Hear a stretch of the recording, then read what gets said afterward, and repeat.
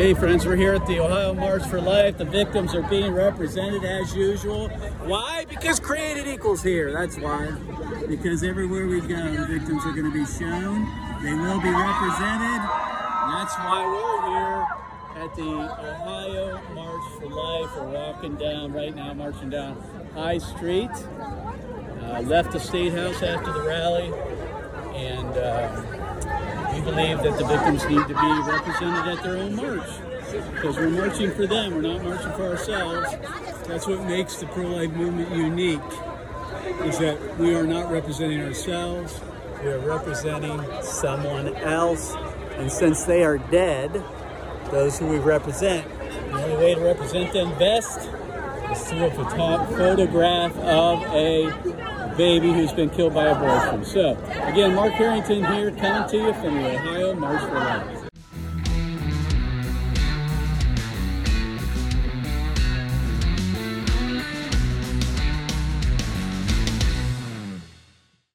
Activist Radio, the Mark Harrington Show, is brought to you by Created Equal, and you can donate to our work by going to createdequal.org. Just click on that donate link on the right side of the homepage, and you can support our work on college and high school campuses.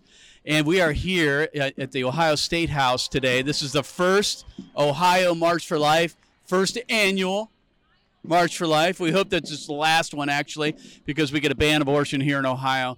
But this is the pivot that the national organization, the March for Life, is doing. They are now holding these statewide March for Life in the aftermath of Roe v. Wade being overturned. And this is the first time because of that. And so that doesn't mean that we're not going to be going to Washington on a semi-regular basis. I don't know what happens there, but these have been happening across the country. There was just one in Pennsylvania recently, and so this is the first shot at it, and it's a pretty decent crowd. I was actually a little shocked here. I wasn't sure what kind of turnout we'd have, but it looks like there's a pretty good set of folks here. A lot of people, a lot of groups organized, showing up with their booths and their tables, handing out literature, got speakers up at the podium. But Created Equal's mission here is a little different. I mean, we're okay with marches. We're good with marches. Marches to us are an entry point into the movement. They're a good first step for a lot of people who haven't done anything. And so we support marches. We just want to end the marching. We want it to all go away so we can go do something else, frankly. But we have a mission here, and I'm here with Created Equal's Vice President, Seth Dreher. Seth, why is Created Equal here? I mean, we're here to be part of all of this, of course, but we have a different role, generally, at these marches. I think it's because, Mark, we know what our role is, right? Abortion is not about you or me or about anyone here right now. We are whistleblowers against the injustice. It's about the victims themselves. And so it'd be so strange to have an event for the victims of abortion and have them not be present. So we're here so that they be seen, so that they are here for the event that is for them in their name. Right. Well, you know, the victims can't represent themselves because they're not around. They're dead, right? So we have to represent them, and the best way to do that is through the photographs and video. That's why we take the Jumbotron to the March for Life on an annual basis. We set up on Constitution Avenue because we don't want people to forget why we march. We march to end the marching. We march to represent the victims. The victims are being represented today because we're here. I don't know if they would be represented if we weren't here. We're the ones who show victim photography and video across America. And any big venue, whether it's pro-life, whether it's pro-choice, whether it's any other kind of whatever, we show up with the signs. And so I did see someone else with signs. They were our signs, though. They bought offline. So that's just, if anyone listening, you can go to our store and buy the signs, take them to your marches, because we want you to do this too. Exactly. We were out around the perimeter earlier, just reaching passersby and people driving by, because a lot of people won't even know why people are gathered on the State House grounds if they don't see why we are here, and we're showing these pictures. And so right now the rally's beginning, right? We have some speakers showing up, and then they'll march. And we will march along with the signs on our shoulders to represent the victims in their own march.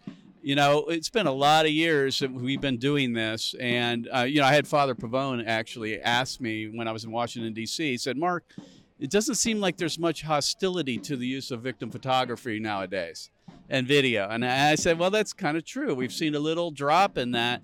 We don't get openly attacked by other pro-lifers very often anymore.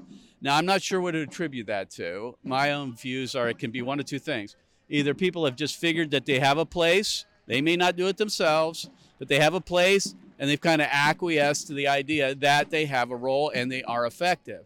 Now, it also could be they're just apathetic. They don't care. Of course, we want more people to use these tools.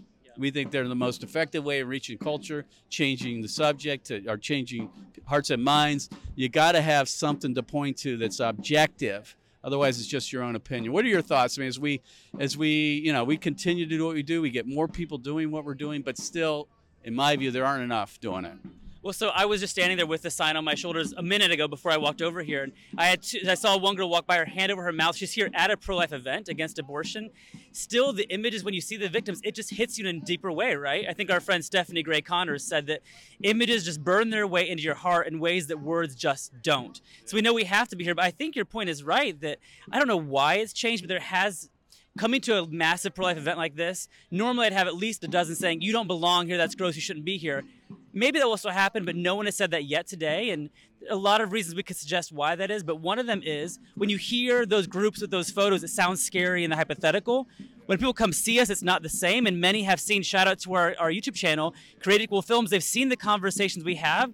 They know this does actually change hearts and minds, so I think they've accepted it somewhat as a strategy. No, I agree. I think we've prevailed over the movement in that people accept it as a part of the movement. They used to say, oh, we're kind of over here, here's the rest of the pro-life movement, but nowadays I think we're included in the movement, which is a good thing.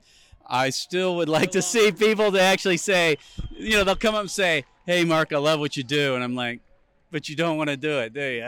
Like, no, I want them to say, Mark, I love what you do. I want to do it too. And so we're trying to get there. Slowly but surely, we're having some effect. And we'll continue to represent the victims irrespective of whether anyone else in the movement does it. We will continue to do it. All right, so some parting words with our audience here, Seth, as we finish off the year. We got the November 8 election. We got some pro-abortion people, I guess. I don't know. I don't know why they're doing that in the middle of the rally, but anyway, we're heading up to November 8th. It's a consequential election, mostly in Michigan for us, of course, for us around the country.